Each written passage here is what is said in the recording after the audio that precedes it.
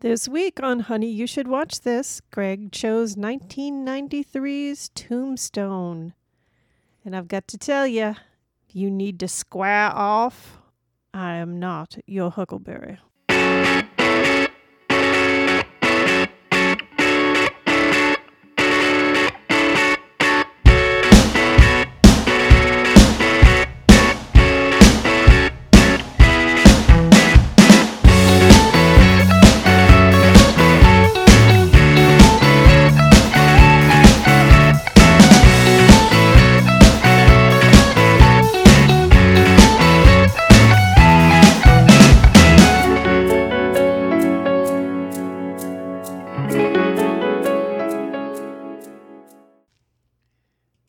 What are you, Cartman? Kick somebody squaw in the nuts? Squaw in the nuts. It's my papa. It's my papa, kitty. Oh, this week is one of my favorite movies. Yeah? Yeah. Yeah. I love this movie. Well, before we get into that, I have something interesting to tie back to our last episode. What was our last episode? Our last episode was, what the fuck was it? Oh, no, you're the one Young that's adult. got... There you go. You're the one that's got something to tie in. I hope you know what movie that is. Sorry, I had a brain fart. No worries.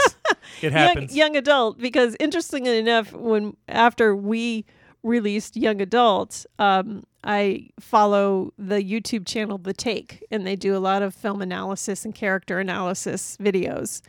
And they've been doing a series of tropes in TV and cinema, both male and female. Okay. And they just did The Woman Child. They just released it like early this week. What's The Woman Child? The Woman Child is like a woman in Arrested Development. Oh, okay. So they talk Much about like Charlize Theron's character. Yep, they Okay. talk. Well, they talk about Mavis, and they talk about Annie in Bridesmaids. They talked about the girls in Broad City, the girls and girls, those types of things. Girls on Girls? No, the girls in the HBO series Girls. Oh, which that's I totally different. Never watched. Yeah, that's not wrong podcast, baby. You're on the wrong podcast. So one of the things that they said is when comparing the man in Arrested Development in movies versus the female character that's in Arrested Development in movies, is that audiences expect a little bit more nuance and depth to provide insight into why the woman is in a state of arrested development, whereas the guys, it's just this fun, crazy, quirky thing. And they said that because Bridesmaids was kind of the first of the women type of because when they came out, everybody thought it was like the female version of The Hangover, right? Yeah. And so Paul Feig was concerned when he was directing it that no one would like Annie, so they really made sure that they spent the time to kind of have her dwelling on the time when she was in a positive state of mind and she was trying to be that go-get-em girl with her bakery and all that stuff. So It was kind of like very much what we were talking about, right? It's easy to like Annie because you can kind of relate to her and feel her pain. Whereas Mavis, they don't give you as many clues into why she is the way she is. And so she ultimately makes you uncomfortable. Gotcha. Okay. So. Well, nicely done. Thank you. You are welcome. All right. So, Tombstone. Yes, ma'am. Tombstone. I don't think there's a guy out there that doesn't like this movie. Yeah, I can see why. Yeah, this is a guy's movie. It's not a guy's movie. It's not like, there's some nuance to this and some depth. I will say that there's a lot of things that I did not know about Tombstone, not the movie, but Tombstone, that I learned about this. And I also did not realize that this movie was as close as it was to how it actually happened, even though it's different. You know what I mean? It's almost like they kind of did a little bit of research. It's not 100% congruent. No, it's not. But I mean, most of what happened in this movie actually happened. Maybe just not. We'll get to it. But I was very surprised because I thought. I mean, I know about the shootout at the OK Corral, but I didn't know that it was that. You always hear about the shootout at the OK Corral. You never realize that something that's that big in American history was 60 seconds. Yeah. You Yeah. know what I mean? You're like, oh my God, it was this 3.5 hour epic movie where they had 500 men shooting at each other behind water barrels. Nope. Pew pew. Yeah. Yeah. Okay. So- So to the foundational question behind every episode. Yep. Why did you have me watch this? I had you watch this for a number of reasons. I think that Tombstone it's a fun Western movie. We did Unforgiven, and Unforgiven to me is a Western. Yeah. That's how Westerns used to be. There used to be a little bit of action in Westerns, but then there was always the big shoot 'em up scene at the end where the bad guy got the good guy, sort of, and Unforgiven kind of turns that on its head. But this was kind of an actiony Western movie because some things happened, some things went down. It wasn't all set up. It wasn't, an hour and a half of setup. I also did it because I think that Val Kilmer's performance in this is absolutely amazing. It's incredible to me what he did with this character. He truly decided what he was going to do with the character. He ran with it, and every inch of what he did worked. And I mean, excuse me. I mean, it's haven't even had any beer. I mean, it's Kurt Russell. Oh. It's Kurt Russell. I mean, okay. the computer wore tennis shoes. It's Snake Plissken. What? That was a Kurt Russell movie. That was a Disney Kurt Russell movie. The computer wore tennis shoes. Okay. It's Kurt Russell, baby. Okay. So All right. I think this is a very good movie. Well, there was one thing that I didn't I went in with an expectation, and then I realized I was completely wrong. And that's everybody quotes that "I'll be your Huckleberry" or "I'm your Huckleberry." I'm your Huckleberry. I'm your Huckleberry. And to me, before we even went in there, I thought that was like some kind of romantic thing, like "I'm your Huckleberry," I'm your Smoopsy Poo. I'm sure you found this out by doing the research, but that phrase has two meanings. Mm-hmm. One is I'm the man for the job. Yep. I'm the perfect man for this job. The second one was apparently the handle on a coffin is called a huckle. And it has to do with being a pallbearer. Yeah, but it's not Huckleberry. I'm your Hucklebearer. Exactly. Yeah. So, but that's what I'm getting at. It's called a huckle, so you would be called the Huckleberry. Thanks for letting me finish. Jesus Christ, it's just like real life. No, it has two different meanings, and if you notice in the movie when he says it, you can it kind of means both every time. Yeah, but I'm like, oh, okay. Well, maybe it's like he's telling his girlfriend he's going to be the Smoopsy Poo, and that it's had a much more sinister meaning. No God-fearing man in 1880 said, "I'm your Schmoopsy Poo." But Mikey says it. Mike Wazowski says it in Monsters Inc. So Well, okay, but that was not 1880. we don't know. It's true. We don't know what kind of parallel universe they live in those monsters. True. So, the next question is, I always forget our format. I gotta start writing it down like I always tell you. What did I think? No. That's not this point. We don't ask. All right, do I ask you that now? Yeah. All right. Oh, okay. Well, like do you want me to do the summary first? Yeah, do the summary All right, first. we'll do the summary first. We'll get it right eventually someday. All right, so this is a long one, so settle in. Thank you, Wikipedia. Tombstone is a 1993 American Western film directed by George P. Cosmatos and written by Kevin Jarre, who was the original director but was replaced in early production. The film is loosely based on events in Tombstone, Arizona, including the gunfight at the OK Corral and the Earp Vendetta ride. It depicts a number of Western outlaws and lawmen, such as Wyatt Earp, William Brosius, Johnny Ringo, and Doc Holliday. In 1879, the members of an outlaw gang known to wear red sashes and called the Cowboys, led by Curly Bill, control and terrorize the Southwest. Wyatt Earp, a retired peace officer with a notable reputation, reunites with his brothers Virgil and Morgan in Tucson, Arizona, where they venture toward Tombstone to settle down. They encounter Wyatt's longtime friend, Doc Holliday, who is seeking relief in the dry climate from his worsening tuberculosis. Josephine Marcus and Mr. Fabian are also newly arrived with a traveling theater troupe. Meanwhile, Wyatt's common law wife, Maddie Baylock, has is becoming dependent on landium. That means opium. Yep. Wyatt and his brothers begin to profit from a stake in a gambling emporium and a saloon when they have their first encounter with the cowboys. As tensions rise, Wyatt is pressured to help rid the town of the cowboys, though he is no longer a lawman. Curly Law don't go around here, law dog. Curly Bin. Yeah, they sell those at Lowe's now. Curly Bill begins shooting at the sky after a visit to an opium den and kills Marshal Fred White in the process of relinquishing his firearms. Curly Bill is forcibly taken into custody by Wyatt. The arrest infuriates Ike Clanton and the other cowboys. Curly Bill stands trial but is found not guilty due to lack of witnesses. Virgil, unable to tolerate the lawlessness, becomes the new marshal and imposes a weapons ban within the city limits. This leads to a gunfight at the OK Corral in which Billy Clanton and the McLaury brothers are killed. Virgil and Morgan are wounded, and the allegiance of County Sheriff Johnny Behan with the Cowboys is made clear. As retribution for the cowboy deaths, Wyatt's brothers are ambushed, Morgan is killed, while Virgil is left handicapped. A despondent Wyatt and his family leave Tombstone and board a train, with Ike Clanton and Frank Stillwell close behind, preparing to ambush them.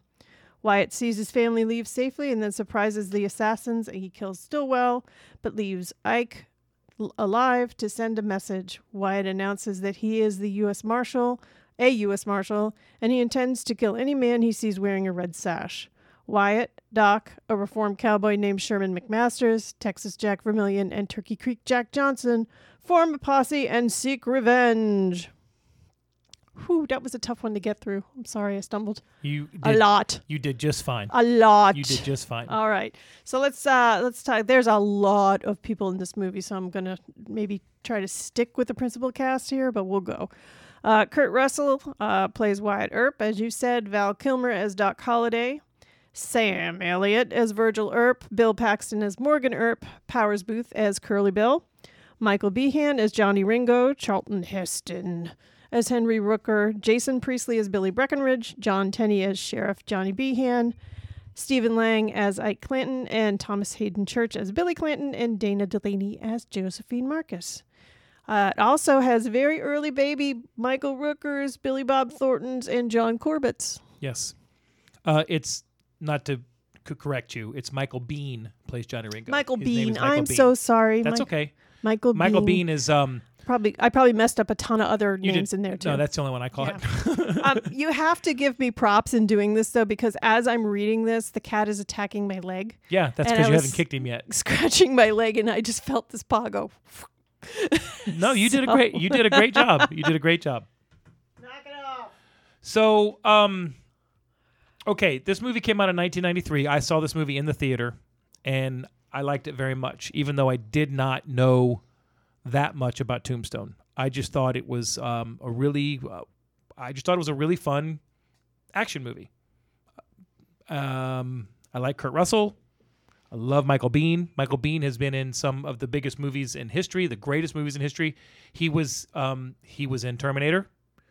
He's the guy that saves Linda Hamilton in Terminator, the one that comes back. He's in The Abyss. He is in Aliens. He has just got a great body of work, but he's never out in the forefront. He's just a really good character actor.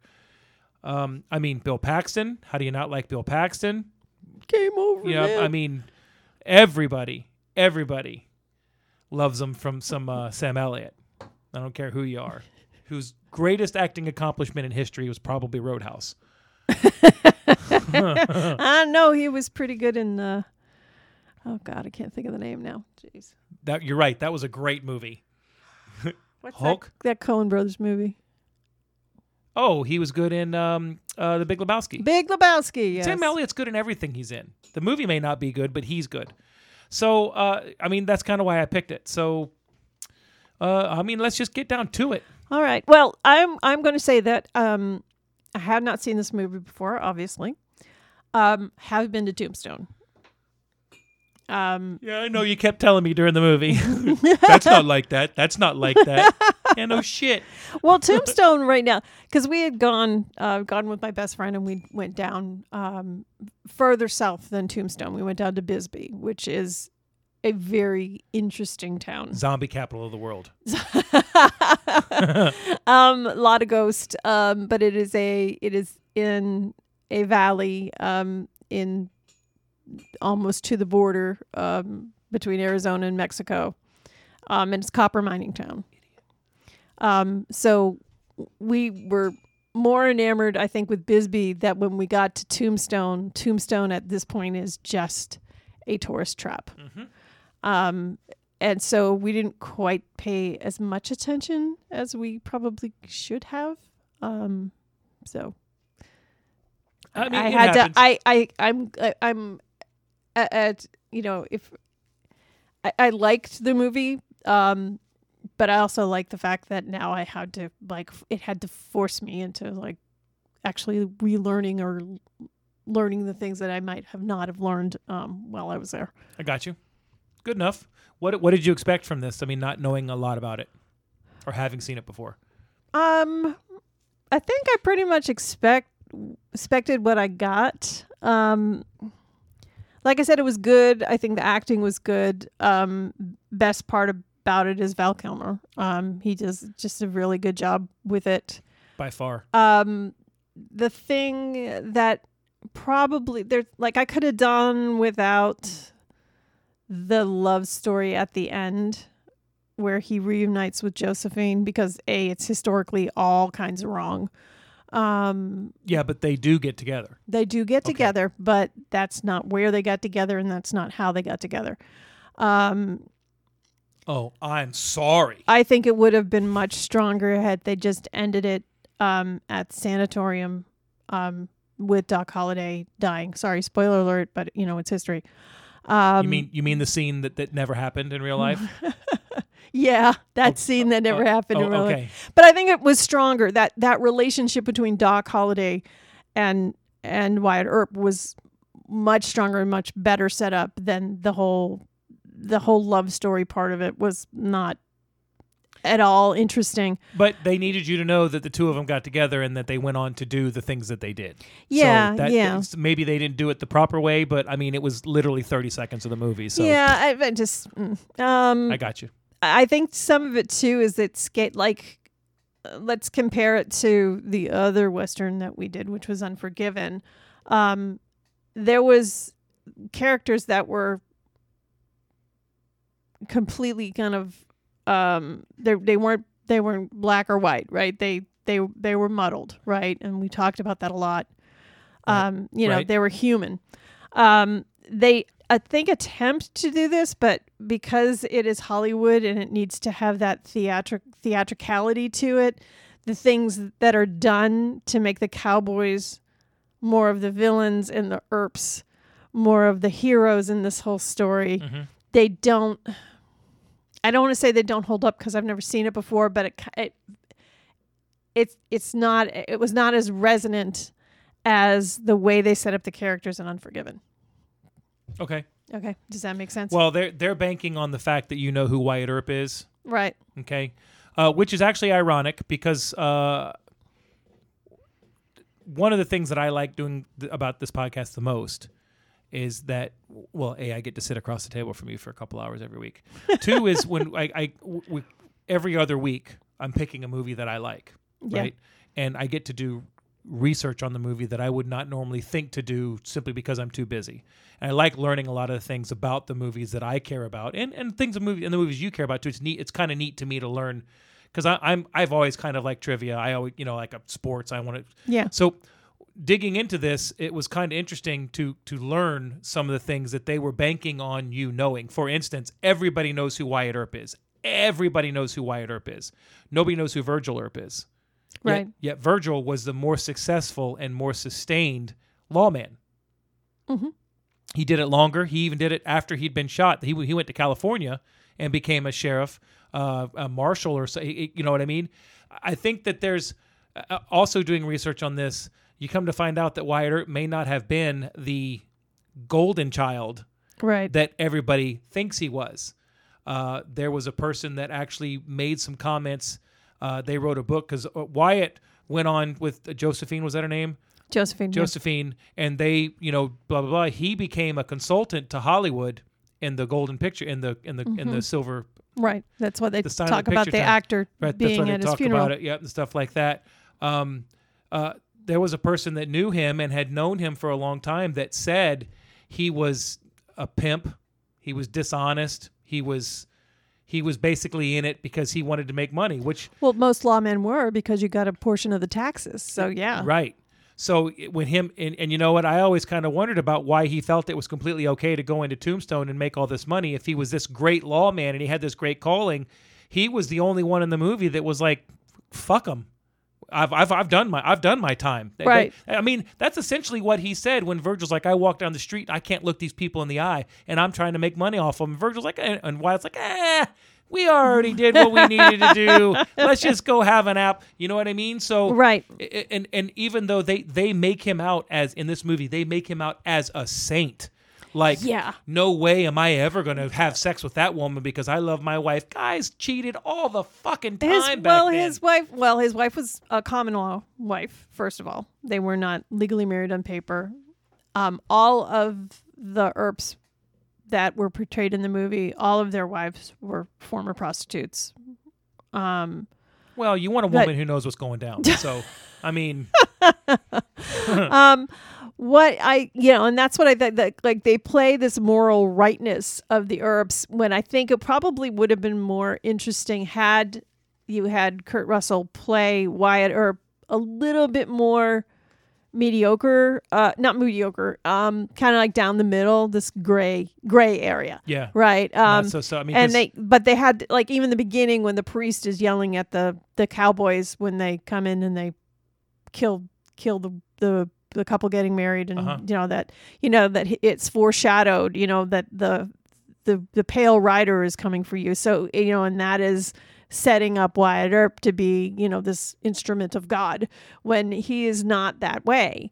right. And that's probably why I find the Val Kilmer, the Doc Holliday character, so much more interesting. He doesn't make any he doesn't say Doc Holliday's about Doc Holliday. Doc Holliday's about Doc Holliday. Doc Holliday is not about trying to make you think he's good or bad. He doesn't make any excuses for who he is. He just is who he is, and that's why he's great that way. Now, if they played off Earp that way, maybe they wouldn't have had that good buddy combination that they had there. Them being good friends, and I think for the Hollywood portion of it, they needed to do it that way. But Well, they were good friends. oh no. Yeah. I mean, but the fact that one's a little bit more morally upstanding and the other one's just kind of in it for the booze and the money and the Yeah. all that. So I don't know. I just kind of feel like how would have this played out if they had let them be as morally gray? Because the cowboys and the Earps, they're really in real life, they really wasn't really worse than the other. Well, I think that when you do something like that, you do have to be really careful because of the litigiousness of this country. Making a movie like this and kind of shitting on Wyatt Earp would be like trying to make a movie and insinuating that Cary Grant talking about his sexuality. Because even though there's rumors out there that he was a homosexual, his estate has vehemently denied it, and there's no proof. There's Right. just, you know what I mean? So if you make a movie about how Wyatt was, well, he was kind of a not a masochist, a misogynist, Right. and he was only, you kind of, There are no direct descendants of Wyatt Earp, though. They are probably Earp descendants, but they are none of Wyatt. Right. So, yeah. But you know what I mean? Also, you're basing this movie on Wyatt Earp. Mm-hmm. This was 1993, really before it was kind of acceptable to have your hero be like an anti-hero. You know what I mean? Yeah. So I see why they did it that way. We know after looking into it that that's not how it went down. But even though they did change some of the stuff around, they did leave pretty much the core of the story intact. Right. There's some things that got omitted. There's a lot of things that probably got omitted because when they started making this movie was supposed to be 3.5 hours long. Mm-hmm. And they ran into serious budget issues. They lost the director. The original director, all he filmed were the scenes with Charlton Heston.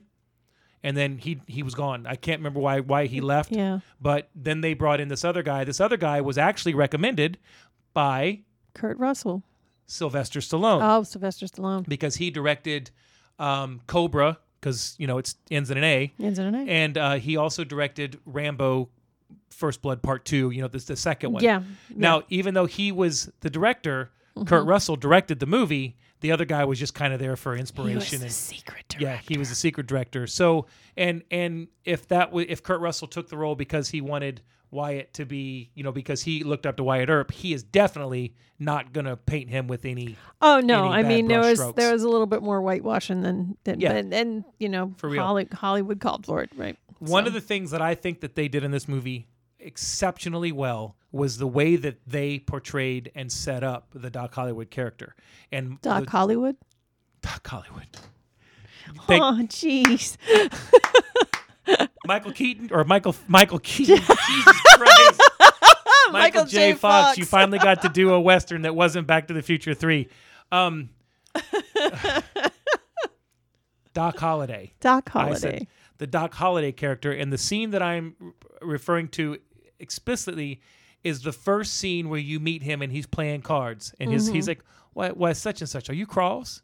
Well, it would just tear me up if we can't be friends." So the guy comes at him, he stabs him, and then he took the money off the table that was his because he won that hand, whether he cheated or not. He won that hand. But as he walks out, he takes 4 stacks of money off the roulette table just because he wanted to take some money off the roulette table. Well, Big No's case taking the money behind the bar, so they're just Yeah.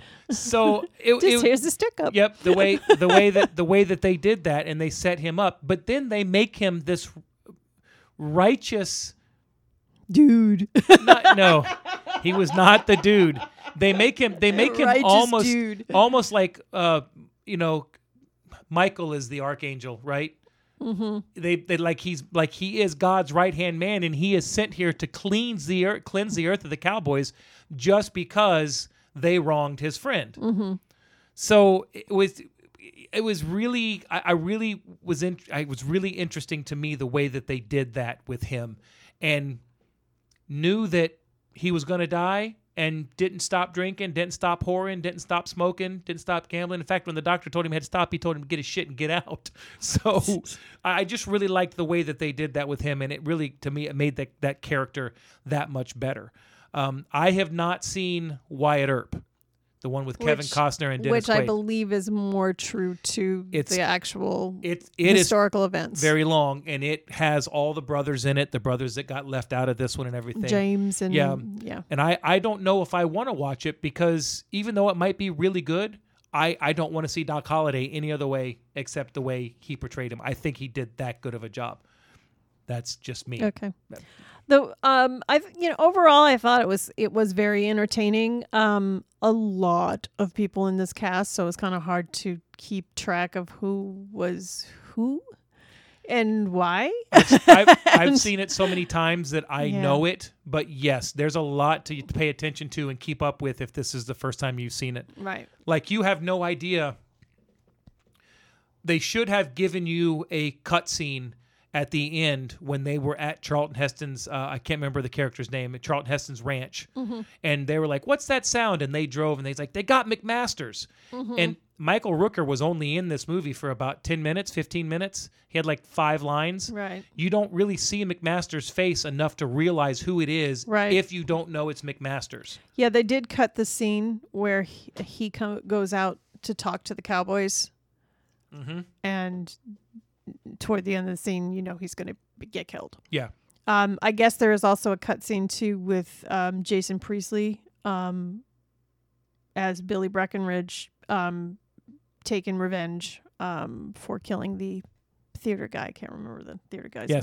And I do not like the way that they portrayed Jason Priestley's character. I thought it was, I'm like, Jason Priestley, wow. And they put him way up in the credits, and he just had this teeny tiny little role. The Breckenridge character in real life was known for being able to beat the shit out of people. Mm-hmm. And he was extremely good with a pistol. Mm-hmm. They made that character very effeminate and basically as far as I'm concerned, they were basically telling you that he was gay. Yeah, because that's the reason why he was upset about Mr. Fabian, who is not a real person. No, he's not. No, he was fabricated for this whole he thing. was fabricated. Let's go with some of the things that they had got right historically, because I think that that's what we can talk about. The shootout at the OK Corral was pretty much dead on, with the exception of when Ike jumped into the photo booth, the photo place, where Dana Delaney was getting her picture taken. He did not grab a pistol and shoot out the window. He ran. And when he decided to declare himself a non-participant, the Earps, because of their ethics, did not shoot at him. They did not shoot him. Yeah, okay. They did not shoot at the one that was unarmed that they showed falling through the fence. That was John Corbett, I think. Yep. The other part that's inaccurate is Doc Holliday actually got shot at OK Corral. He got grazed on the hip.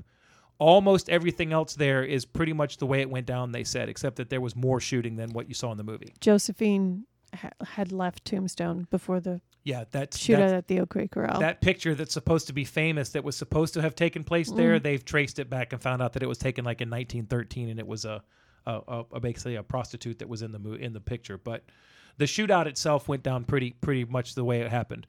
Virgil did get ambushed and shot, and Morgan did get killed.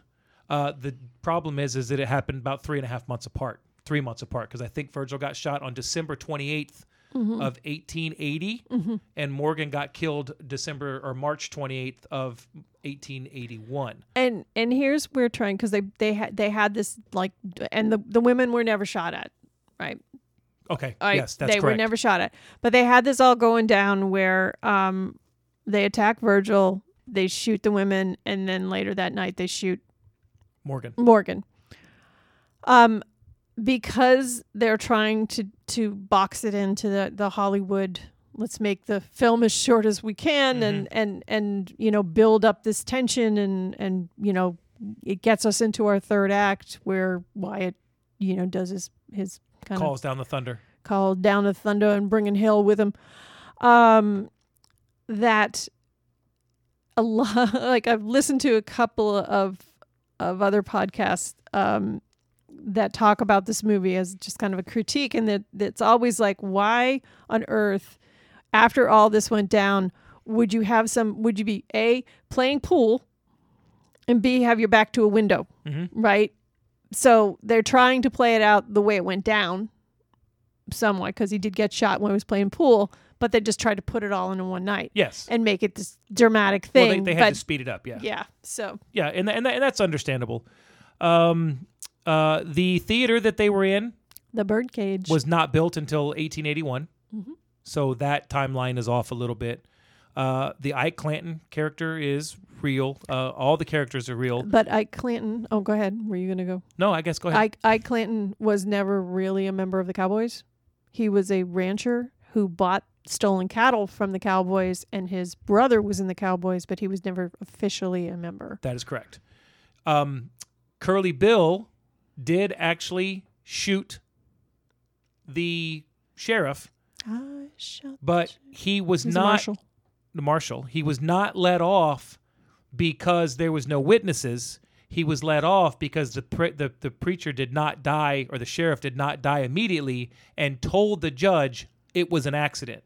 It was. It was. One of the things that they do not portray in this movie that actually happened in real life is that even though the Cowboys were, and I'm air quoting this, a gang, because that's what they were, they did obey the law when they got in trouble with the law. Yes, they stole cattle. Yes, they would ride people down that killed one of them and kill them. But when they got arrested, Curly Bill was, yep, here you go. You got me. You're letting me go. They weren't just like lawless thugs. Right. They actually kind of did have order, and Curly Bill was not actually the leader. The real leader was killed about 8 months before Tombstone happened, stealing cattle. The events in Tombstone, not Tombstone. Yes, the events of Tombstone. Yes. Johnny Ringo was actually a lawman himself. Yes, he was. At one point in his life. Yep. And kind of he drifted between being a criminal and not being a criminal throughout his life. That scene is one of my favorite scenes in the movie. Which scene? Johnny Ringo and Doc Holliday Which when they shoot it out when it goes down. I'm your Huckleberry. Yep. I love the dialogue there. Mm-hmm. I love that they showed that Doc Holliday was the undisputed gunman of the West at the time, because even though Johnny Ringo was a badass, he said to him, "I got no quarrel with you." He said, "Oh, I beg to differ. We started a game we never finished, a game for blood." Johnny Ringo was ruled a suicide. Yes, They say he killed himself, because he didn't have his boots on. supposedly. Well, the story was that he had his boots off on the horse, and what they would do is, and it's still a problem there today, scorpions, they would not leave their boots on the ground, and they think the horse got spooked and ran off because they found his horse about a mile away with his boots on it. For some reason, he was found at Turkey Creek, leaned up against a hollowed log or a fallen tree, and he had a gunshot wound through his temple and a gun in his hand. So they think that he killed himself. I know that they had to do that for Hollywood's sake, and it's a great scene, but Johnny Ringo is buried not far from where they found him. yes, and that he should be, because he was a great. I don't know what he is. But I mean, I think that if you look at the historical accuracy, air quotes, that I understand why they did what they did. I think that they just took a little bit of poetic license with it. Even you said Boot Hill's not that close to Tombstone, Right. You know, Downtown. Yeah. and they admit that in the goofs that that was just a set. You know what I mean? They had to.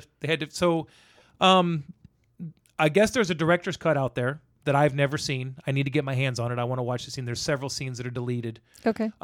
From the movie, just because of the time issue and the money issue. But as far as watching this movie, I think it's a very fun movie. I don't have a lot of problems with it. There's a handful of things that I'm like, why would, but to me, even when it's not the Vengeance ride, it's Vendetta the ride. Vendetta ride. There's just so many things that are kind of being put in motion, and the characters that are talking back and forth that I love the scenes and I love the dialogue.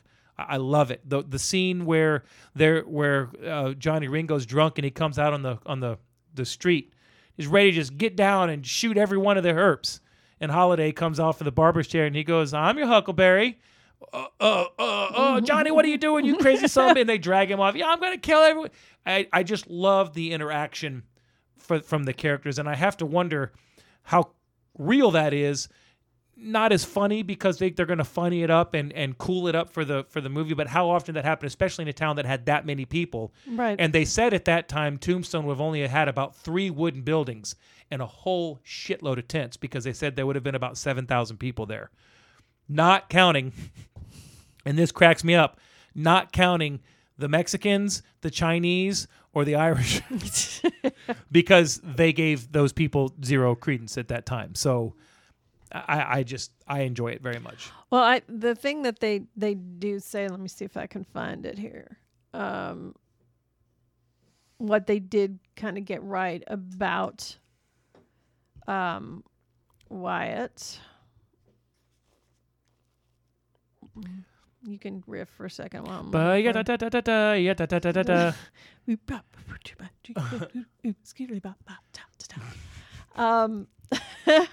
Thanks for listening, folks. We really appreciate it. All right. So what they said was that Wyatt, or even, they said he didn't like to get in gunfights, right? And he never really, I don't think he ever really got, I think maybe got shot once. He never got shot. He got grazed a lot, like he'd be holes in his coats and stuff like that. Yeah, but he never received physical damage from a gunshot. Right.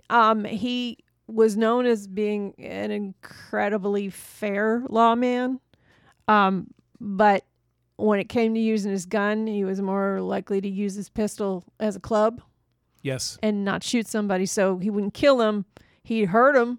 And that was incapacitate them. There we go.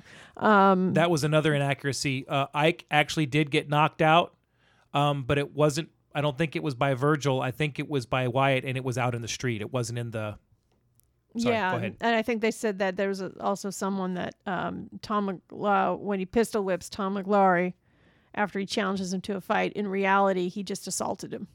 Yeah, there was no provocation. So, so that kind of was a tense situation all the way with that and Ike. So, yeah, it is what it is. Yep. Let's try to talk about the movie. I mean, I feel like they've tried to put a lot into this because obviously they're trying to put historical events into, what was that, a 90-minute movie? Yeah, I think its runtime is like 100. Yeah. No, its runtime's almost 2 hours. Go ahead, I'll pull it up. Talk while you're... All right. So I mean, I think, like I said, there are certain parts of it where they're trying to be historically accurate, and they're trying to put the quote unquote wives in there, and the romantic, horse ride between Dana Delaney and Kurt Russell, and 2 hours and 10 minutes. 2 hours, and when the horses are kind of, she's riding is in heat, and they're trying to do a little picnic, and the horses are nuzzling and all that stuff. Horses would have been going to town on each other. No, I'm kidding. So some of those scenes, I'm like, okay, they're just not so much into it. I would have probably liked to explore a little bit more of those other characters. And I think it's more because, you see it back then, you probably didn't, we didn't know a lot of who these characters were. Like Billy Bob Thornton, that's probably his first movie role, if I didn't look it up. But he was not how we remember Billy Bob Thornton. He was a little chubby little baby in that thing. John Corbett, Thomas Hayden Church, all those characters, we probably wanted to see them a little bit more because we know their body of work now, right? Yeah. Versus then. So that's kind of hard for me to make that. Billy Bob Thornton's first acting credit was 1986. Oh, was it? Yeah, nothing major. Okay. He was in Going Overboard with Adam Sandler. I don't know how important I don't know he what was. that is. He was Dave. Nobody does.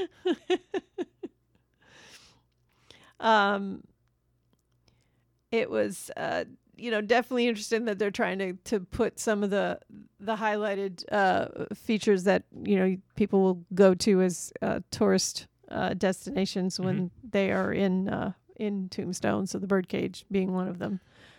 It was a theater, but it did become a brothel. So yes, there's a part where when they first come into Tombstone, they have the headstone there that says, "Here lies Earl" or something, 45, no less, no more. Oh, here lies whatever. Lester Moore. Yeah, that's supposed to really be in Tombstone. That is really in Boot Hill. Yeah, I went to Boot Hill, so it's there. Did you buy boots?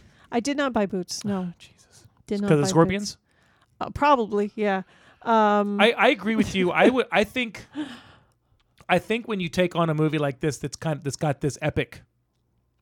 epicness to it, and that's yeah. I'm gonna trademark that. Well, that's epicness. Most westerns are epic. Yeah. It's But a small western. But we have a true story that has a lot of moving parts in it. Yeah. And you added parts and left out a lot of parts, like the Billy Zane character. You could have. You're right. Maybe give us a little more of the Cowboys. Yeah. Maybe show us how the West really was, because the West there was a lot of lawlessness, but on the other hand, there wasn't a lot of lawlessness. For instance, the one scene where they're standing in the street talking to Doc Holliday, the Earps are, and the guy comes out of the saloon and they're shooting at each other, and it was Turkey Creek Jack Johnson and the other guy, and he's like, it was a fair fight. It was a fair fight. He raised blah blah, and he goes, well, what happened? He goes, well, he called me a liar. What the fuck? What? Jesus, I'd have gotten 80 life sentences. You know what I mean? But on the other hand, even though they had just shot this guy in the street and killed him, they were like, hey, we did it the way we're supposed to do it. Okay. Well, I also think, because one of the most interesting characters, aside from Doc Holliday in this movie, is Ringo. Oh, for sure. He's an educated man. He kind of goes mano a mano there with on the wit scale there with Doc Holliday. There's the part that when they're sitting in the Birdcage Theater and they're watching the Faust, and he's Curly Bill asked him, what would you do if you had sold your soul? And he basically said, I already did. That kind of goes nowhere, right? You don't find out why he would say that, right? I feel like it was just an easy way for them to go, you know what? He's troubled. Yeah, exactly. We've got 30 seconds to wrap up Johnny Ringo, and we're just going to, you know what? Sold my soul to the devil. All right. What'd you get? A candy bar? What? Exactly. I agree. And that's probably one of the better scenes is when they're in the Oriental at the Pharaoh table, and you've got Doc Holliday kind of squaring off with Ringo, and they start talking in Latin. Mm-hmm. And I went to the TV Tropes website, and they actually translated that conversation. IMDb will translate it for you as well. Go ahead, because it's kind of funny. Yeah, where Doc Holliday starts with "In vino veritas," which in Latin means "in wine is truth," and they kind of translate it to mean Doc Holliday. I forget what comment precedes that, but Doc Holliday is saying, "I meant exactly what I said," and Ringo says, "Age quadagis," which I hope I pronounced that right, which means "do what you're going to do," aka "bring it on." Yep. Also can be said, "I'm your Huckleberry." Okay, go ahead. I'm your Huckleberry. Codat Judaeus appella non ego, which means "may the Jew appella, not I, believe it," which means tell it to somebody who cares. That's what Doc Holliday says. Right. Leventis stultorum magister, youth is the teacher of fools. And that's when he says, allow me to teach you a lesson. In pace requisat, may he rest in peace. Doc Holliday, it's your funeral. So yeah. that's probably one of the best exchanges in that movie is the two of them. It's a very as tense, equals, a very tense exchange too. Yeah, but entertaining nonetheless. Oh yeah, it was. Yeah. I agree. They said that Val Kilmer decided to give Doc Holliday that Southern drawl. Well, he was from the South. He was a cousin of the woman who wrote Gone with the Wind. Margaret Atwood? There it is. Scarlett O'Hara. No. He was Scarlett O'Hara's cousin. Yes, he was. Yes, he was. They're clearly seen in the beginning of the movie having a picnic together. No. And so he was a Southern gentleman. Yeah. And he actually worked and practiced on his drawl so that it would look believable, which I always loved, how everybody always has their hand kind of moving and he just has his finger tapping the itchy trigger finger. So fucking good.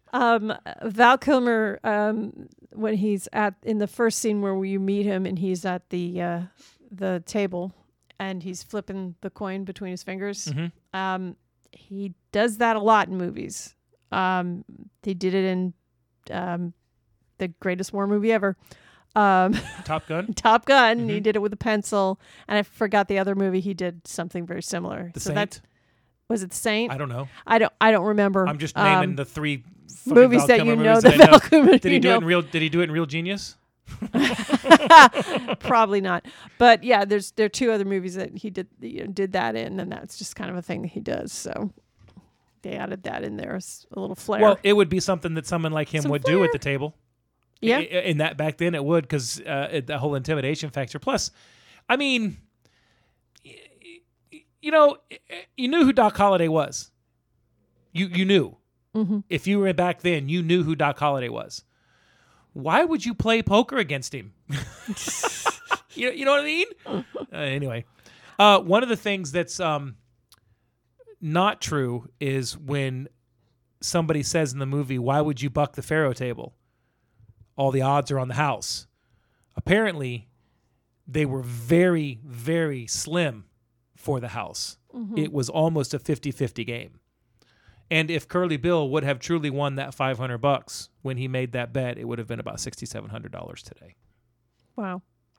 Yeah, so when he won $500, that's why he said, "Shut up, Ike. That's a lot of damn money back then." Shut up, you law dogs. Anything else standing out to you about this movie? One of the inaccuracies was they show Wyatt when he decides to, you might as well go ahead and deputize me, and he goes and gets his pistol. Yeah. That is not the type of pistol he carried. He did not carry that. He carried the pistol that Virgil used at OK Corral.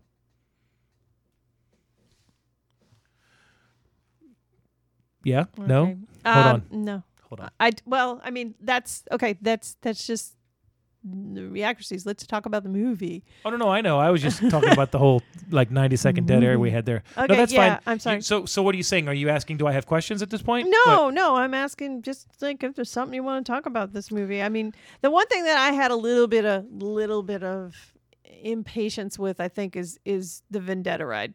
There were some cool things in the Vendetta ride, and there were things that you were like, oh, come on. Using the horse as a kind of a shield and then ducking under the horse's head and shooting your gun or shooting your rifle with one hand, all that. You can shoot a rifle with one hand. You can do it. You won't be accurate, but... Well, probably not, no. But if I remember correctly, I don't know if that was a rifle or a shotgun. Mm-hmm. You can be pretty accurate with a shotgun with one hand, especially if you have the right spread. Mm-hmm. Shooting the rifle with one hand, definitely not. And I can't honestly say this because I can't say that for sure. I don't know what size rifle that was. If that was like a .22 rifle, those don't have a lot of kick. I don't think it would have been a .22. I think it probably would have been something bigger, like I can't even remember the name of there's some bigger gauge rifles that have some pretty big kickback. Mm-hmm. Yes, there was a lot of the action sequences that were not the handshake on horses and just the little things. But that was them Hollywooding it up. Yeah, that's way cool. It's cool. There was a lot of guys back then. And this was, they pretty much learned it from the Indians. Mm-hmm. They learned to ride and steer with their legs, so that you had both hands free for the bow and arrow or for to aim the gun and to reload and things like that. They didn't show a lot of this because it's my understanding that most of the actors did all their own horse riding stunts. Mm-hmm. And I don't think anybody's super comfortable running a horse at a full gallop and not holding on. You know what I mean? Right. So I get that. Yeah. The thing that is not an inaccuracy is the walking on water scene. That happened not exactly the way it did, but that was a fun scene to watch. And that truly was, you could tell that the director was a Rambo director because that had a feeling of Rambo all up in it. Yeah. The only thing that he didn't do like Rambo is he had a shirt on. Rambo would have had a shirt off. Yeah. Well, we do have to remember, everybody's like, oh, that's such bullshit. We do have to remember that pistols and guns back then were not as accurate as you might think. No. They said that the gunfight at OK Corral lasted about 30 seconds, mm-hmm. and there was 60 shots fired, and they were about 10 paces apart. If you shoot at somebody from 10 feet away today, even if you've never shot a pistol before, you're probably going to hit them. That's really close. I actually had bought, I don't know if they were replicas for my brother that were bullets from the Civil War. Okay. That they used. And like a bullet was probably about like that. And then they had the small little spherical pellet, mm-hmm. So that wasn't that far off from the Civil War. So you probably aren't going to be as accurate with the gun nor the ammunition. So there were significant advances from the Civil War to that, in the fact that a lot of the rifles that you used in the Civil War were, I'm not going to call them muskets, but you had to load them and pack them, mm-hmm. and then you had the flintlocks because they could be mass produced.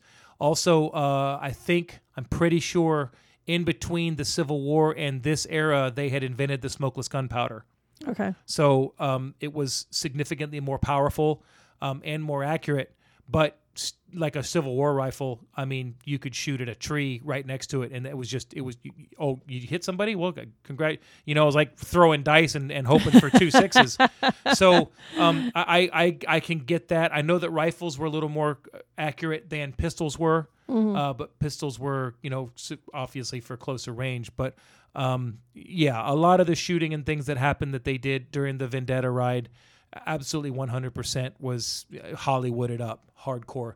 I mean, we've talked about it. The whole movie was Hollywooded up. Yeah, oh, definitely. For real. I mean, definitely. I mean, yeah. That is the biggest difference between this and The Unforgiven to me. Even though I enjoy them both very much, The Unforgiven was meant to be extremely raw, extremely real, and extremely like accurate isn't the word I'm looking for, but extremely this is how it would have happened. Right. Whereas Tombstone was like, hey, we've got this story. We can Schwarzenegger it up. And, Yep. You know what I mean? And they did. And I'm not gonna lie to you, I'm okay with it. It occurs to me when I was explaining to you the size of the musket pellet that I said like this, and nobody's not gonna know what that is. So it was about the size of like a regular size gumball, not the super big ones you get and think, but a little. Yeah. So. Yeah. The little desktop. I was gonna say something, but I didn't want to crush your groove there. No, you fine. had it going on. We can banter. That's what this whole thing's about. I mean, I didn't want to kill your momentum, is what I was getting at. Okay. Not to get back into what's historically incorrect and what isn't. I mean, because one of the things that's a turning point in this movie is Virgil, right? Because the cowboys are rambunctiously running through town. They almost hit a kid. He picks the kid up, because he's a hero. Sam Elliott. And he decides that he's going to become the marshal. After the marshal had died, Virgil temporarily was deputized as the marshal, or whatever they call it, sworn in as the marshal. But he was only the marshal for a short time because they had to have an election. And he did run. But he lost to somebody else. Mm-hmm. That person was the person that did the no firearms law. It was not Virgil. Correct. Now, Virgil stayed on as a lawman. And when I can't remember the name of the sheriff, I had heard, what was it? I can't remember the name. You're right. I can't remember the name either. And I'll probably post that because it's based on a true story is where I heard it. It's a podcast called Based on a True Story, and it explores these movies that are based on a true story. And he actually does a very good job of doing the research. What happened is the marshal that had been elected had said he had financial troubles and kind of took a hiatus to try to take care of them, and then he never came back. Yeah, he asked for leave of absence. So Virgil became he got not nominated. He got appointed by. Yeah, they didn't want to do the elections anymore. Yeah, he got appointed by. I can't remember if it was a governor or a whatever of the state, and it was kind of controversial because Virgil was supposed to be. I can't remember which way it was, but like one was a Republican and the other one was a Democrat. But apparently there was something there that they needed to. I can't remember what it was, but nobody understood why he got appointed because it would be like Trump appointing Hillary as his vice president. It didn't make any sense to them back then. So yeah, that's. But again, Virgil had the better, longer, more sustained, more meaningful career as a lawman, and nobody until this movie knew who the hell Virgil Earp was. So, Hey, Sam Elliott. Yeah. What do you say we take a break and come back and actually talk about the movie? That sounds like a good idea. Awesome. Hey, guys, this is Greg. And this is Mike. And we are the hosts of the Top 5 for Fighting podcast.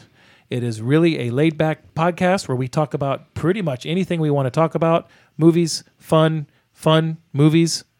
And more fun, sports, movies, and this really started with me and Greg getting in trouble talking about this exact stuff at work.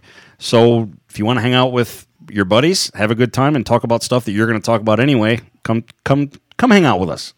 It's like an evening hanging out with your buddies. Except we're not able to share a beer because you're not here. We are available on Spotify, Stitcher, Google Play, and iTunes. Look us up. You'll be glad you did. Okay, welcome back. We're back. Okay, so I'll start off with a couple things about the movie that I would... Oh, go ahead. Sorry. Before we do... That's all right. I want to... Yeah, whatever. Before we do, I want to just like indulge me one thing about the historical accuracy. So it was 1887 when 1880. 1880. Hold on a second. Just take a look at my notes here. So 1879, right, is when Wyatt Earp came to Tombstone. It was supposed to be like 79, 80, 81. Right. So he came to Tombstone. Doc Holliday did not join until, because he came in December. True. Doc Holliday did not join him until the October of the next year. Something like that, yeah. Josephine did not show up in town until about a year later. Josephine didn't show up until after the birdcage was built because there would have been nowhere for them to perform. Well, she wasn't really there as a theatrical thing either. The mayor or the Sheriff Behan. Behan had met her and written to her and promised her marriage. That's why she came to town. She was up in Prescott, I believe, Arizona, which is another cool place. Prescott not. Another cool place that we need to visit, along with, Okay, so your point? So, what? I was just like riffing here. So wait, hold on. You cut me off of something I was going to say so you could riff? No. So, okay, so she didn't show up till late. She didn't stay in town that long because she left right before the OK Corral. Correct. So there wouldn't have been a whole lot of time for her and Wyatt Earp to be as pure as he didn't want to get involved with her because he was married, kind of deal. Something had it going down. So. Yeah, I think he probably nailed her. So that's what I was getting at. No, okay. So what I was going to say is, we're talking about the movie. There's a couple things that I would change about this movie, and the first one is, and this is not sexist or misogynist, we did not need all the women stuff in this movie. I didn't need to know about her being addicted to opium. I didn't need all the dialogue because it really, honestly, in reality, did not play much of a part into this tale. He wasn't super happy with his wife. It really didn't happen until after the OK Corral. All that stuff.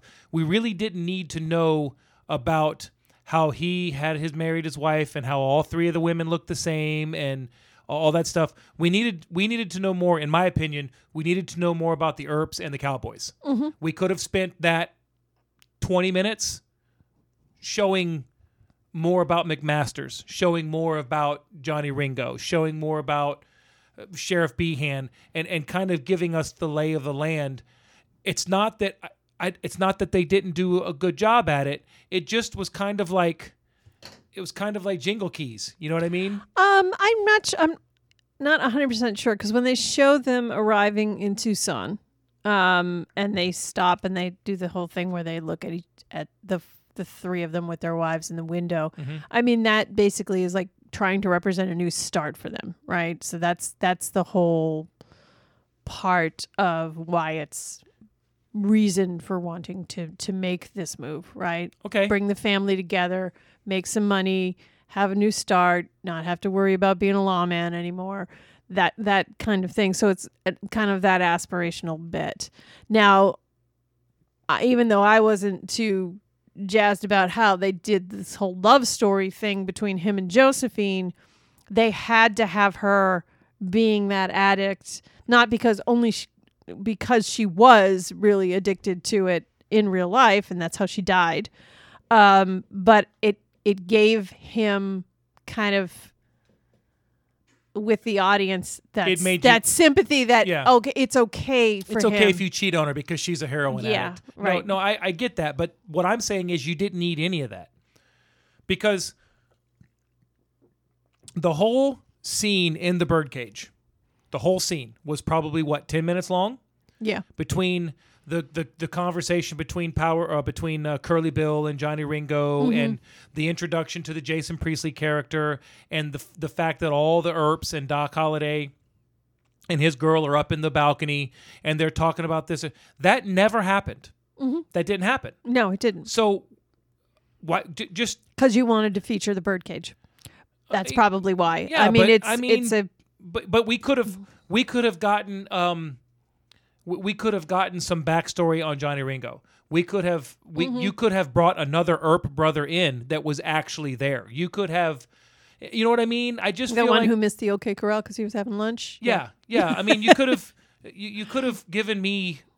You wanted to make a 3.5 hour epic, but yet the things you cut out were the important stuff, not a scene that never happened at what is going to turn into a brothel. That I didn't like. I do, however, understand it because that kind of gave the women something to want to see this movie for. There's a love story in it. You know what I mean? Yeah, but even as a woman, I didn't find it all that appealing because it wasn't like real or, I mean, yeah. I get that. But I don't know about you. I mean, I think, don't get me wrong, I think he did a great job playing Wyatt Earp. I think it was great. But as a romantic lead, even though he's played great, Kurt Russell's played great romantic leads before, he's a very good, very versatile actor. Mm-hmm. I don't think that Wyatt Earp, to me, was in this movie was all that much of a romantic, swoony, kind of thing. I mean, they try to set him up, and I think this is probably more Kurt Russell's doing as the secret director of this thing to make him look good. Like, the first thing you really see him doing is smacking some guy because he's smacking a horse. Right. And of course, we know that cinematic language for this is a good guy. He stands up for animals. Right. Right. No, I agree. I agree. And, I think it was his horse too. So. It was really more of a bromance. And that's really what we got into with Doc Holliday and Wyatt Earp. True. That was more compelling. And he was better in that. I think that the scenes with him and Dana Delaney were not at all. There was no chemistry. There really wasn't, and the dialogue between the two of them wasn't that fantastic. Mm-hmm. But that wasn't the meat of the story either. So I get it. The other thing that I didn't like was on the night where Virgil got shot and Morgan got shot. Everybody gets pissed off at Wyatt because of what happened. He's the one who told him not to get involved. God damn it, Wyatt! I can't believe I got shot, motherfucker! You're the one who went and became marshal. Hello? I did not like that storyline because now it's almost like they had to give you a reason that he was going to go on the vendetta ride. They were mad at Wyatt because Wyatt, because it was Virgil who escalated it. That's right. Wyatt was trying. Yeah, you're right. Wyatt straight up told him, "Fuck him. Let him sober up." Yeah, they're gonna get up and it's a misdemeanor. And Virgil goes, "They're breaking the law," and he goes, "It's a misdemeanor." Yeah, still breaking the law. Chew your meat. Chew your steaks. Sam, chew your steak. So I don't get that. I mean, they could have just been angry. I didn't like that.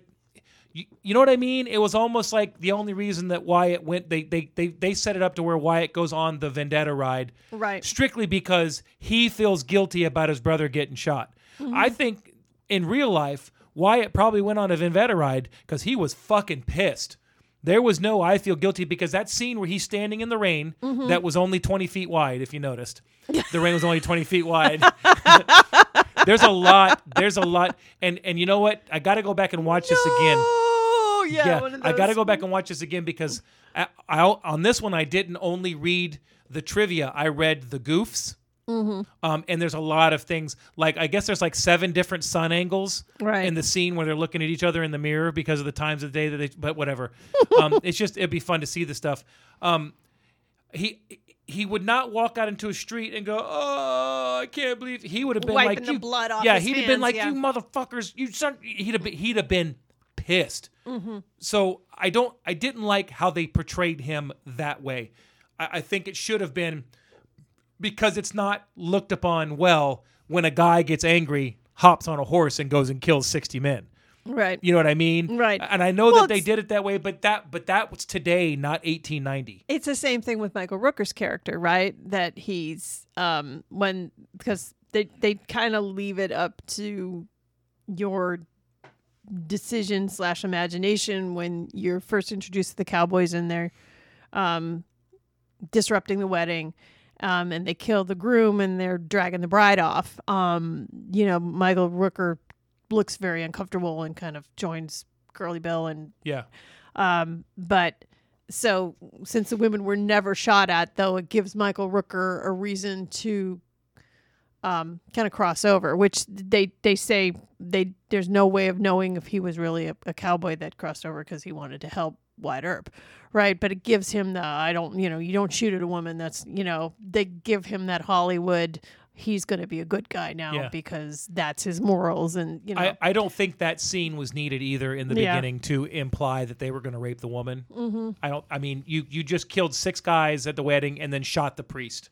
We get it. You're the bad guys. Well, the priest got shot last, and I know. It was funny because Curly Bill's the one, not Curly Bill, it was Ringo. Johnny Ringo shot him. Shot him, and even though he was very much, he was kind of like wild card, right? Yep. In that scene, because you talking on and on about not doing it and then doing it because he just ultimately annoyed him. So Yeah. they shot Father Guido Sarducci. Yep. And God. no, Father Guido Sarducci was a little bit more of a priest than that guy was. It was I thought that was kind of funny because they showed you that in that scene, they showed you to me that the cowboys did have a moral compass to a degree. Right. Like they were going to shoot the guys because they killed 2 cowboys, but they left the priest. And when Johnny shoots him, Curly Bill goes, Jesus, Johnny, we didn't come here to kill the priest, bro. You know what I mean? And the other guys were like, hey, what the fuck just happened? You can see the look on their face like, are we supposed to leave now? Or can we have some chicken? I'm not quite sure what, you know what I mean? It was a very weird vibe. And I think that they did that scene Yeah. really well. It was a very, but yeah, I just think that those were things that they added into the movie that I really, I could have done without. I mean, to me,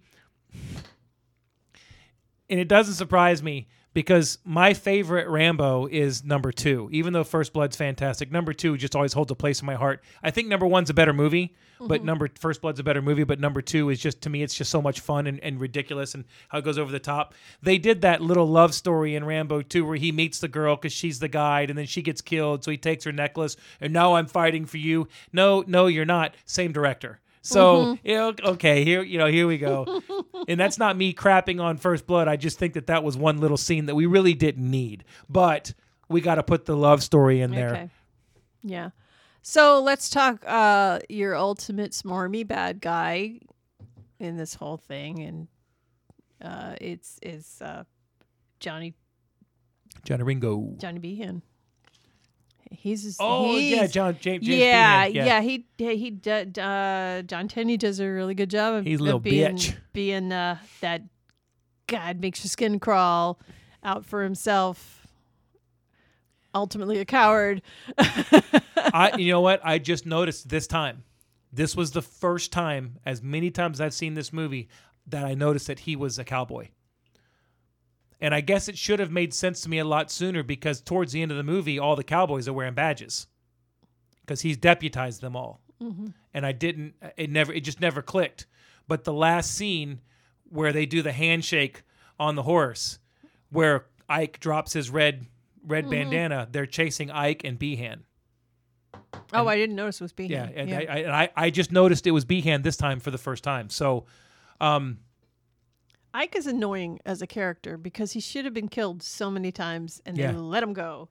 They said that he was drunk on set most of the time. Really? Yeah. They said they had a real problem because he always showed up to his scenes drunk. Thomas Hayden Church is amazing in this. Thomas Hayden Church is amazing in everything he does. He's amazing in a lot of things. He's a great actor. He really is. He does a very, very good job in this. Great scene with him and Val Stephen Kilmer. freaking Foster. That's what he says. How about Camptown Races? You know, Stephen Foster. Stephen Stinkin' Foster. And he goes, you know, Chopin. Frederick fucking Chopin. Just another brilliant line from Doc Holliday in that movie. Well, they say that the significance of it being Chopin is Chopin also died of tuberculosis. Oh, I didn't know that. Yeah.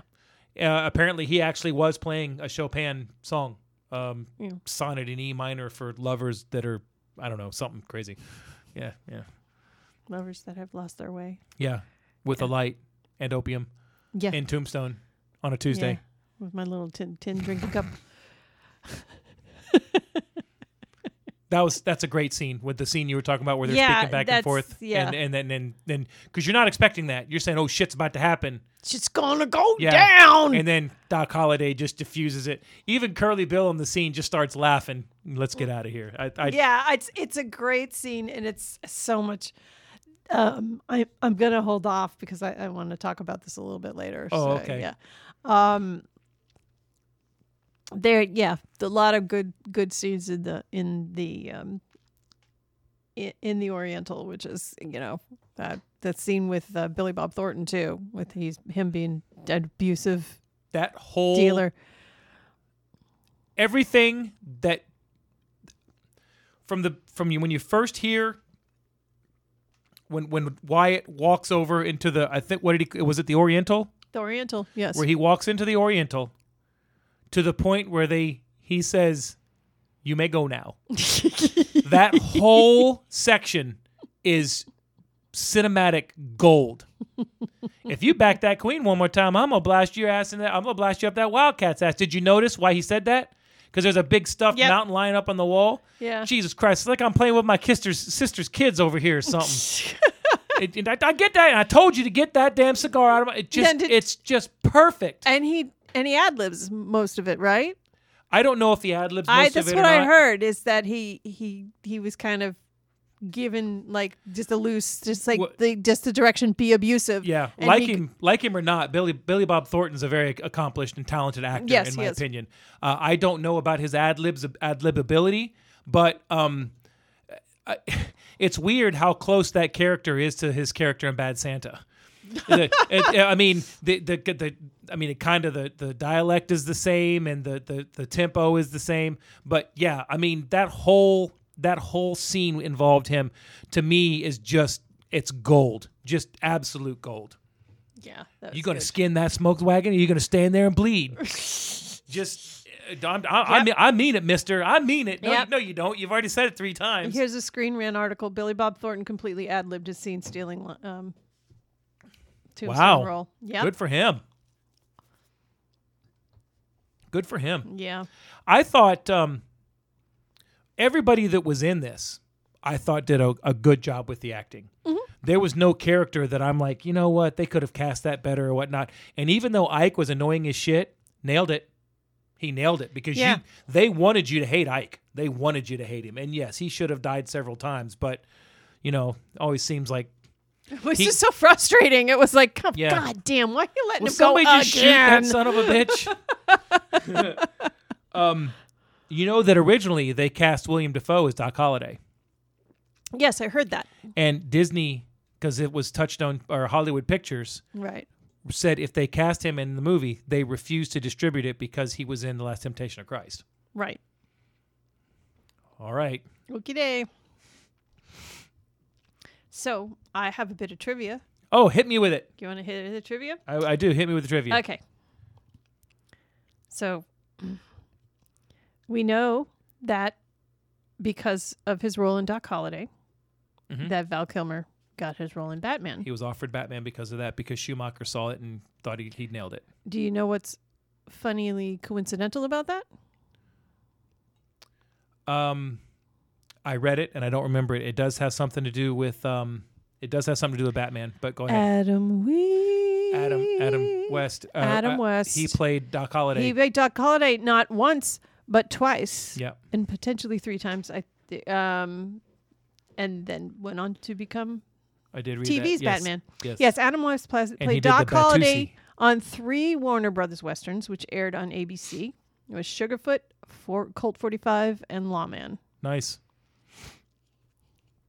Yes, I did read that, and I always forget to put that stuff together. Trivia. Yeah, trivia. You know that all the lightning and all the mustaches on set were real. No prosthetics. No prosthetic hair Yeah. pieces. No hair lips. Now they said that the director really wanted to be authentic with that, but then you've got Curly Bill with those boots with the I almost said ace bandages. Playing cards on the front of them. Is that true to what they would have made in those days? I mean, if you had the money, what are the, an all? Is it? No, it's not an allsmith. I can't remember who it is. A leather worker probably would have made whatever you wanted if you were willing to pay for it. I mean, that's what they were there for. One thing that was authentic was the director and the set made them all wear wool, and they were shooting in the summertime, and Val Kilmer said, "I know why they were all pissed off now, because they were wearing wool in the desert and they were hot as shit." I think that they got the sets right. I think the sets look great. I really think the production values on this were really good. I liked the acting. I mean, the dialogue was kind of campy and cheesy at times, and they did the campy and the cheesy things. Right. But I think overall, the movie put together was well done. Yes, it's not 100% historically accurate, but very few things that I mentioned I would change about it personally. Yeah, I mean it was good. Like I said, there were some parts of it I was kind of like, okay, what Yeah. I'll sit through it and that's fine. But I mean, overall, I think it was just much more of a would have been much more of a compelling story if you really focused more on the depth and trying to understand some of those key characters a little bit better. I can understand that. So, do you have questions, or do you have any other trivia you want to add? I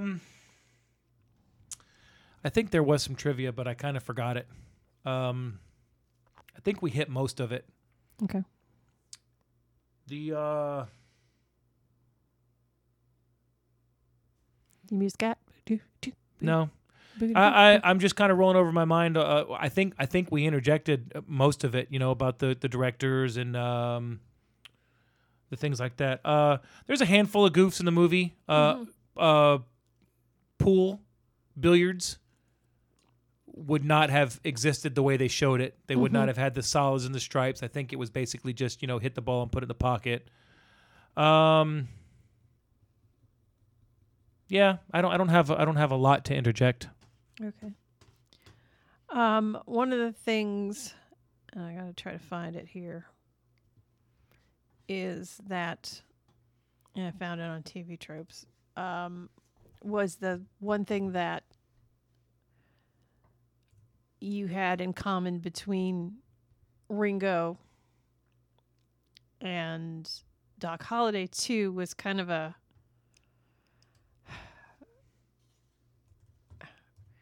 death wish, I guess, between two of them. Because obviously with the Doc Holliday, you've got him dealing with his tuberculosis and knowing that that's probably going to take him down, right? Yeah. So better die with your boots on, kind of a thing. That's exactly. Yep. And it would make sense, too, that Ringo might be that way because he was, kind of in and out, but also known as a vicious killer. So, and he was always kind of ready to kind of get into it. And that the two of them would, face off cinematically would make sense, right? Right. But I did have a question. I have a couple, actually. Okay. One of them is, after you get Doc Holliday coughing up blood in Tombstone, and he's in bed, and the doctor's telling him he has to give up smoking and drinking and staying up late and all that stuff. He tells the doctor to go and stuff like that, but as soon as he leaves, Big Nose Kate, I don't know if she gives him a cigarette or she gives him a drink. She gives him a cigarette and then basically starts diddling him. Yeah. So I'm like, is she just trying to kill him? Is she Does she not care? Um, that's just, like you don't really get a whole feel for Big Nose Kate and their relationship, right? She's there, she's loyal, but at the same time, she's doing all the wrong things for him. I think that there's my personal take on that is that's a two-part answer. Number one is she knows that that's what Doc wants to do. Mm-hmm. And I think that she truly loves him. Mm-hmm. He knows he's going to die. And she knows that he doesn't want to lay in a bed Mm-hmm. and not live his life, basically, which is the message that he gives Right. Wyatt at the end. Right. Number two, I think that she's enabling him because she doesn't want to lay in a bed and watch him die. And he's her moneymaker. Mm-hmm. So if he stops gambling and drinking and smoking or whatnot, she's kind of out on her ass, Mm-hmm. more or less. So I think it's her kickstarting him into doing what he wants to do, kind of like a tit for tat type situation. There, that's what I think. I could be wrong, Yeah. but I mean, it's funny, but it just like as soon as she is what we would call in these modern times an enabler. 100%. Big time. So it was just interesting to me. The other thing is they make a huge deal in the beginning when Wyatt first gets to Tombstone that he does not want to shoot. Right? He does not want to use his gun. Yeah, he says I had to take a man's life once, and you don't want Yeah. to have to deal with that. You're correct. However, and I'm sure it's all in the likelihood to be protecting his friend, when you first have that face off between Doc Holliday and Ringo, and they're meeting Curly Bill at the faro table, he is the one making sure that the gun is underneath the table, right? Well, okay, go ahead. But it just seemed like, okay, wait a minute, what? Well, number one, it's the West. Yep. Okay, so it's fairly lawless. So you're sitting there with a whole bunch of money. It was no different than the guys that had gold mines. Mm-hmm. They didn't walk around without a pistol. Right. Wyatt didn't. He didn't sheriff, air quotes, Right. without a weapon. He had a street sweeper there. He had a shotgun underneath the table. So if somebody was going to play some games, he was going to take them out. Mm-hmm. And I think that he was just preparing himself. I don't think, and again, it's a situation where, you described him earlier as they said he was a fair. Mm-hmm. He didn't have the gun just so he could just shoot people. Right. He had the gun so that he could shoot people, Right. if necessary. He didn't It wasn't- shoot first and Yeah. ask questions later. Yeah, let's figure out what we got going on and then discuss whether we need to, Right. shoot each other in the face. You okay? That's what I think. All right. So you're looking up something. Are you doing your box office? Yeah. Why didn't Why you? don't you- why Why don't didn't you do your homework? Why don't you tell everybody in the world that I fucked up? Why don't you go ahead? Hey guys, this is Greg from Honey, You Should Watch This. Hey, he I put fucked up. so little effort into the things that I. Well, sorry. That's fucked up. Yeah, a little bit. Yeah, I'm having a hard time finding out there it is right there. Okay. Wow, not bad. Not bad. A lot of people say that Val Kilmer should have been nominated for his role. He should have fucking won. That was something that I was going to look up too. And He was the film got 0 nominations, Yeah. so he wasn't even nominated. See, that kind of sucks. Who were the best supporting actors that year? Oh God, I don't know, but I do know that Addams Family Values was nominated for Best Art Direction and Set Decoration. That's all I know. That movie sucked. That movie was so bad. Yeah, a little bit. Ugh. Little bit. Okay, so what do you say? We just pause for a second to Okay. look that stuff up. Okay, here you go. Oh, we found it. Best Supporting Actor in the year that Kilmer should have been nominated, Tommy Lee Jones won the Best Supporting Actor Oscar for his performance in The Fugitive. 1994. Mm-hmm. Okay.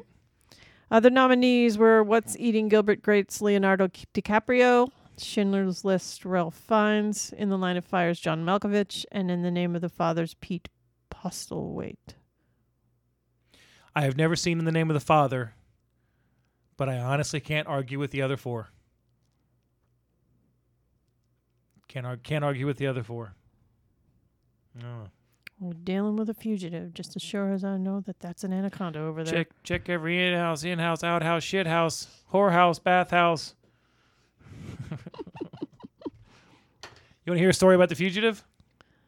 You want to Okay. hear a true story? Okay. Okay, just a little bit of trivia. All right. So I got sent to Japan as part of a regular rotation in 1993. And because of World War II, Japan is no longer allowed to have an army, so they're allowed to have a defense force, that's it. So we have to send our military over there to protect them. So as part of that regular rotation, we send people in and out every 6 months as part of the Marines. And I got sent to Japan. So what they did was everything in the military is hurry up and wait, as everybody knows.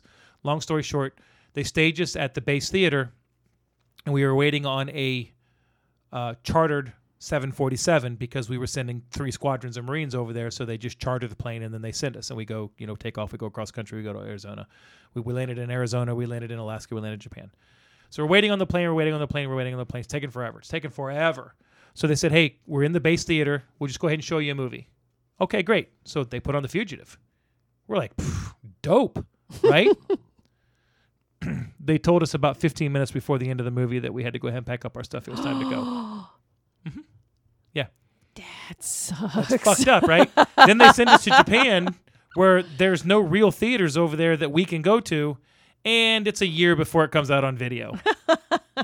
I had no idea what happened to that movie. Was so angry. All right, you want to do box office? I think that is the next logical All right, step. box office. Tombstone. It made $56,505,065. Not very much. I don't know what the budget was. I did not find the budget. I think I can find the budget for you. Now, this movie released on December 18th of 1993. The Budget number was one, $25 million. $25 million. Okay, so that's a win. I'd call that as a win as a production studio. The number one movie of 1993, it almost beat the number one movie of 1993, which was Jurassic Park. Not even close. It was the number 86 movie of 1993, but again, it released on December 18th. So it only had 2 box office weeks. For 1994, it made $40 million, which was number 37 for the year, which isn't bad. The number one movie of 1994 was The Lion King. If you put the extra $16 million on 1994, it ends up at number 21 coming in number 22 coming in just ahead of Four Weddings and a Funeral, just behind Dumb and Dumber. This seems to get fairly decent critical acclaim. It's rates higher than Wyatt Earp did. I imagine that probably because Wyatt Earp is like 3 hours and change. That's a long time. Wyatt Earp is more of a biopic. It's more about the Earp family itself. Wyatt Earp was not supposed to be a theatrical release. It was supposed to be a miniseries. I wonder. Now, these came out very close to each other, like within 6 or 7 months of each other. I wonder if that's why they decided to go ahead and release in the theaters. Yeah. So, Anyway. Did you like it? Yeah, I liked it. Would you watch it again? Yeah, I'd watch it again because I think there's a lot of stuff I missed the first time around. So I would watch this movie again so hard.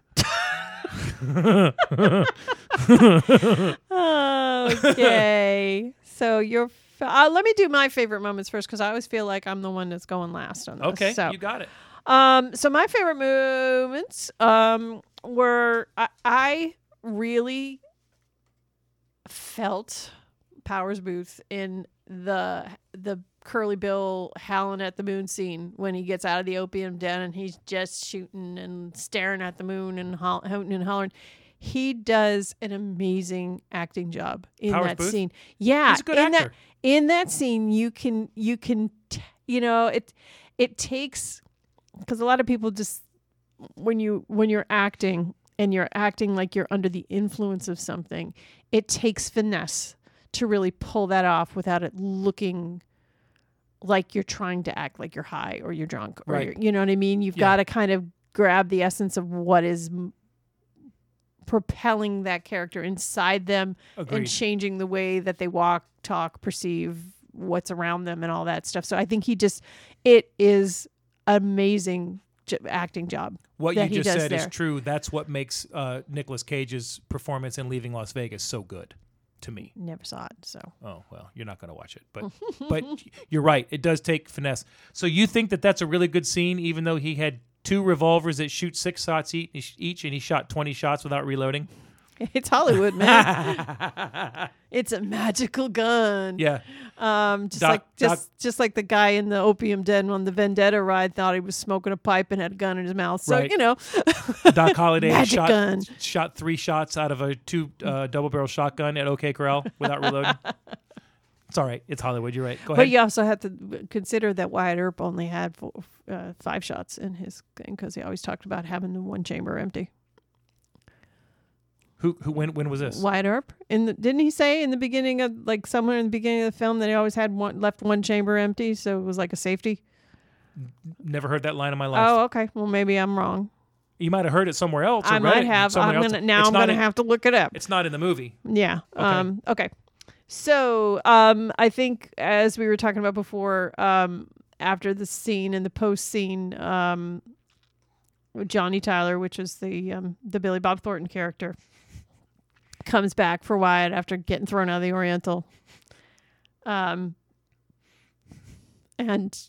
Doc Holliday makes his entrance, and they're sitting there talking, and all of a sudden you see that Johnny still got the shotgun, and he's pointing at it, and he's like, "Oh, Just kind of Yeah. laying there limp, pointed at the ground. yeah, oh Johnny, I apologize. I forgot you were there. You may go now." You may go now. That was one of the most offhanded and casually insulting Oh. lines. It's so awesome. It just, I don't think yeah. there was any casualty to that insult at all. I think he. Oh, it's just a casualty in just- delivery. yeah. Oh, it was, Um, and it was perfect. It was Yeah. absolutely nailed by Val Kilmer. yeah, yeah. Okay. And then, last but not least, is the gun slinging versus cup slinging scene between Doc Holliday and Johnny Ringo, where Johnny, does the impressive flippies and whatever you'd call it with Yeah. the gun. Flippies. It's a technical term. Flippies. It is trademark. Yeah. Patent pending. TM. And then and then you've got Doc Holliday just defusing the situation with humor, right? And at the same time kind of mocking Ringo, but I mean everybody's laughing at it because he's just being, just so offhanded. That's kind of some way that you can disarm with humor, right? Yes. You saw that a lot, in Game of Thrones with Tyrion, right? Yes. Always, when he was up against an opponent where you didn't want to get into it being, clashing of swords or whatever, you disarm with humor. Yes. And I thought that was just a great scene. And it was unexpected. You didn't expect that either, did you? You thought, "Oh, shit's about to go down. This is how it starts." And then, yeah. Yeah, or it could have been like a, Indiana Jones type thing where he's flipping his gun and he just goes, pow, Yeah. right? Which is a great story, a trivia in his cinematic history as well. You know the story behind that, right? Yeah. Okay. Yeah. Okay. I cheated this week. You cheated. I have You cheated. I have 4. You have 4? Yeah. I'll let it slide. I know. Number 4. Number 4 was the scene right after Curly Bill had shot the marshal, Okay. Yep. and Wyatt went out and picked up the gun and was telling everybody, "Go back inside. We got this handled." And Ike goes, "You let him go, Law Dog. You let him go." And he walks up and he says, "Nope, it's not happening. We're, blah, blah, blah." And he goes, "We'll kill you." And he cocks the hammer and puts it right up on Ike's forehead and said, "They might get me, Ike, but not before I turn your head into a canoe." And Ike literally shit and pissed himself instantaneously. "Oh, no, he'll do it. He'll kill me. He'll kill me. Back off, everybody." Just the delivery of that line, that "not before I turn your head into a canoe." Brilliant. Number 3 were the 3 scenes between Doc and Johnny. Okay. Okay. Not necessarily the 3 scenes. The scene in the streets where he says, for blood, and then when they face off, just how was seamless, how they carried the dialogue, they kind of finished, and then it just started over again. It's like, I beg to differ. We started a game we never finished. I think that it was almost like they were. What is it? The yin and the yang, where you have the white and the black. It's almost that's how they had those two portrayed. They really did. Number 2, and unfortunately we've matched a lot this week. Yeah, was the entire Pharaoh scene, the entire from when he walked in, like I said earlier, and then not only does he insult him and say, "Oh, Johnny Tyler, I forgot you were standing there.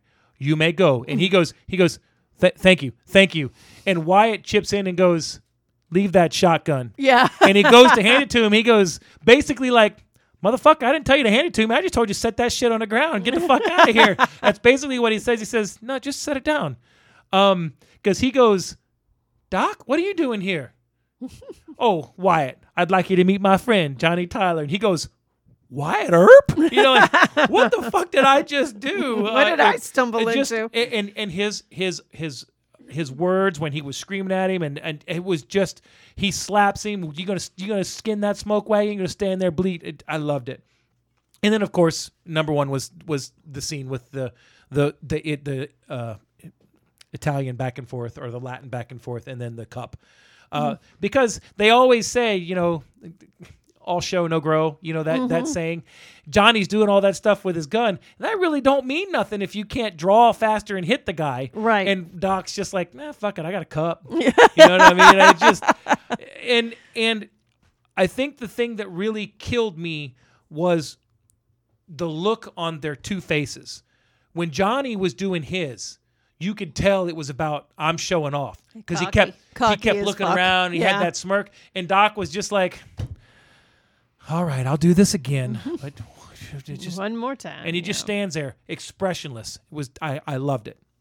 I think if you're going to have an honorable mention for the other Val Kilmer line is when they're outside after the marshal gets shot, and Wyatt's got his gun on Ike, and his brother's there, and Doc Holliday comes out and he's like, "You're not going to be able to shoot me. You're drunk." So he pulls out, got another one. He says, "You're so drunk, you're probably seeing double." Double, yeah. He So goes, he pulls "I out have 2 guns, 1 for each of you." Just can't even stand up, and he's still ready to throw down. I can't argue against the other nominations, and you know that he didn't get a nomination because it was Tombstone. You know what I mean? But he deserved it. He absolutely destroyed that role. He made that movie better than what it was. I personally believe. If Val would agree with that. If Val Kilmer's not in that role doing what he did, this movie is an average movie, but it's not like I've seen that movie 30 times. Because I don't watch that movie, even though I love Kurt Russell. I don't watch that movie for Kurt Russell. I watch that movie for Val Kilmer. Oh, it's the same way that Heath Ledger is really made. I mean, The Dark Knight, what it was. He destroyed that role, and you're absolutely right. And he deserved it. I don't know. I don't think he won it. He deserved it. No, he won it. He deserved it. But then again, that's a Batman movie. You're going to watch that movie. Yes, Right. Heath Ledger was incredible. But yes, I can agree with what you're saying. All right, cool. So, I think we're at the point now where I have a question for you, and that is, You have a question for me? No. what do I get to watch? Okay. Well, this is going to be an if-then scenario. Okay, because you think I might have seen the first one. Nope. If we can get our guest in here, I've been talking with our lovely little friend Barb, Okay. and about maybe her coming on here. So we've been talking about movies, and I think I might have convinced her to maybe come on and talk about Split. Ooh. But I need to watch the first one then. you don't necessarily need to watch the first No, one, but I need to watch the first one. You can watch the first one without me. You might like it. I did not like it. Yeah, I know that was a long time ago, and you were a completely different person. Almost walked out of the theater on that one. I just, Did you watch? Did you see the whole thing? I did. I watched the whole thing. Oh, I thought you. Yeah, I thought you no, turned it off. I watched the whole movie. No, I went to the theater and saw that, and Okay, I just think it was the feel of it. I didn't like the way the movie made me feel. understood. Not saying that it isn't an interesting story, because it is. Has she seen Split? Yes, she is the one who made me watch Split, and we were hanging out one night and she put that in. So she might choose something else. So if we get there, possibly Split. Yeah, I don't know. I'm not a big fan of M. Night Shyamalan. M Night. M Night. I said you got bigger problems, like that 7-10 Split you just left. That's a Scrubs reference. That's from everybody. Scrubs, yes. So a lot of times we'll reference things and we leave people in the dark. So hopefully Get smarter. get smarter. The other one is, if we can't line it up, then if I can't get this lined up before the end of the weekend, then I will say that you're watching Fargo. Ooh, I would like to watch Fargo. I would like to see that. I've never seen that. All right. So it could be one, it could be the other. Sorry, I'm not more concrete, but The surprise We will have- be we have illuminated we when have- you see the title of next week's. we have a plan. We just haven't got it fully formed yet, but we have a plan. All right. Okay. Okay. So, we, as always, are on social media. We haven't been as active as we could be, so hopefully that will change in the next couple of weeks. It's just a really uncertain time, and we're working from home, and it's kind of It's weird, right? things are kind of all blending together, but might go back to the office soon, so we don't know. But I will, if you want to follow us, you can find us on Instagram at HoneyWatchThis, on Twitter at HoneyWatchThis, and we also have a Facebook page. I am at T5FF_Angel on Twitter and marketing_angel on Instagram. To you, my dear. I am gbishop72 on Twitter, and I have an Instagram. I don't even know what it is. That's how often I use it, so don't bother. You should just go on there and have fun with filters, just throw yourself back, 15 years or so. And Fun with filters. That sounds like an episode of This Old House with Bob Vila. anywho, all right. So if you listened and you liked us, please make sure to follow us. We are, or subscribe. We are on pretty much anywhere you can find podcasts. If you are listening to us on Apple Podcasts, won't you rate and review? And Yes, please and thank you. yes, please, thank you. And we'll see you next week for possibly Split or Fargo. Okay. All right. Sounds good. Thank you. Bye-bye. See you next week. Arrivederci.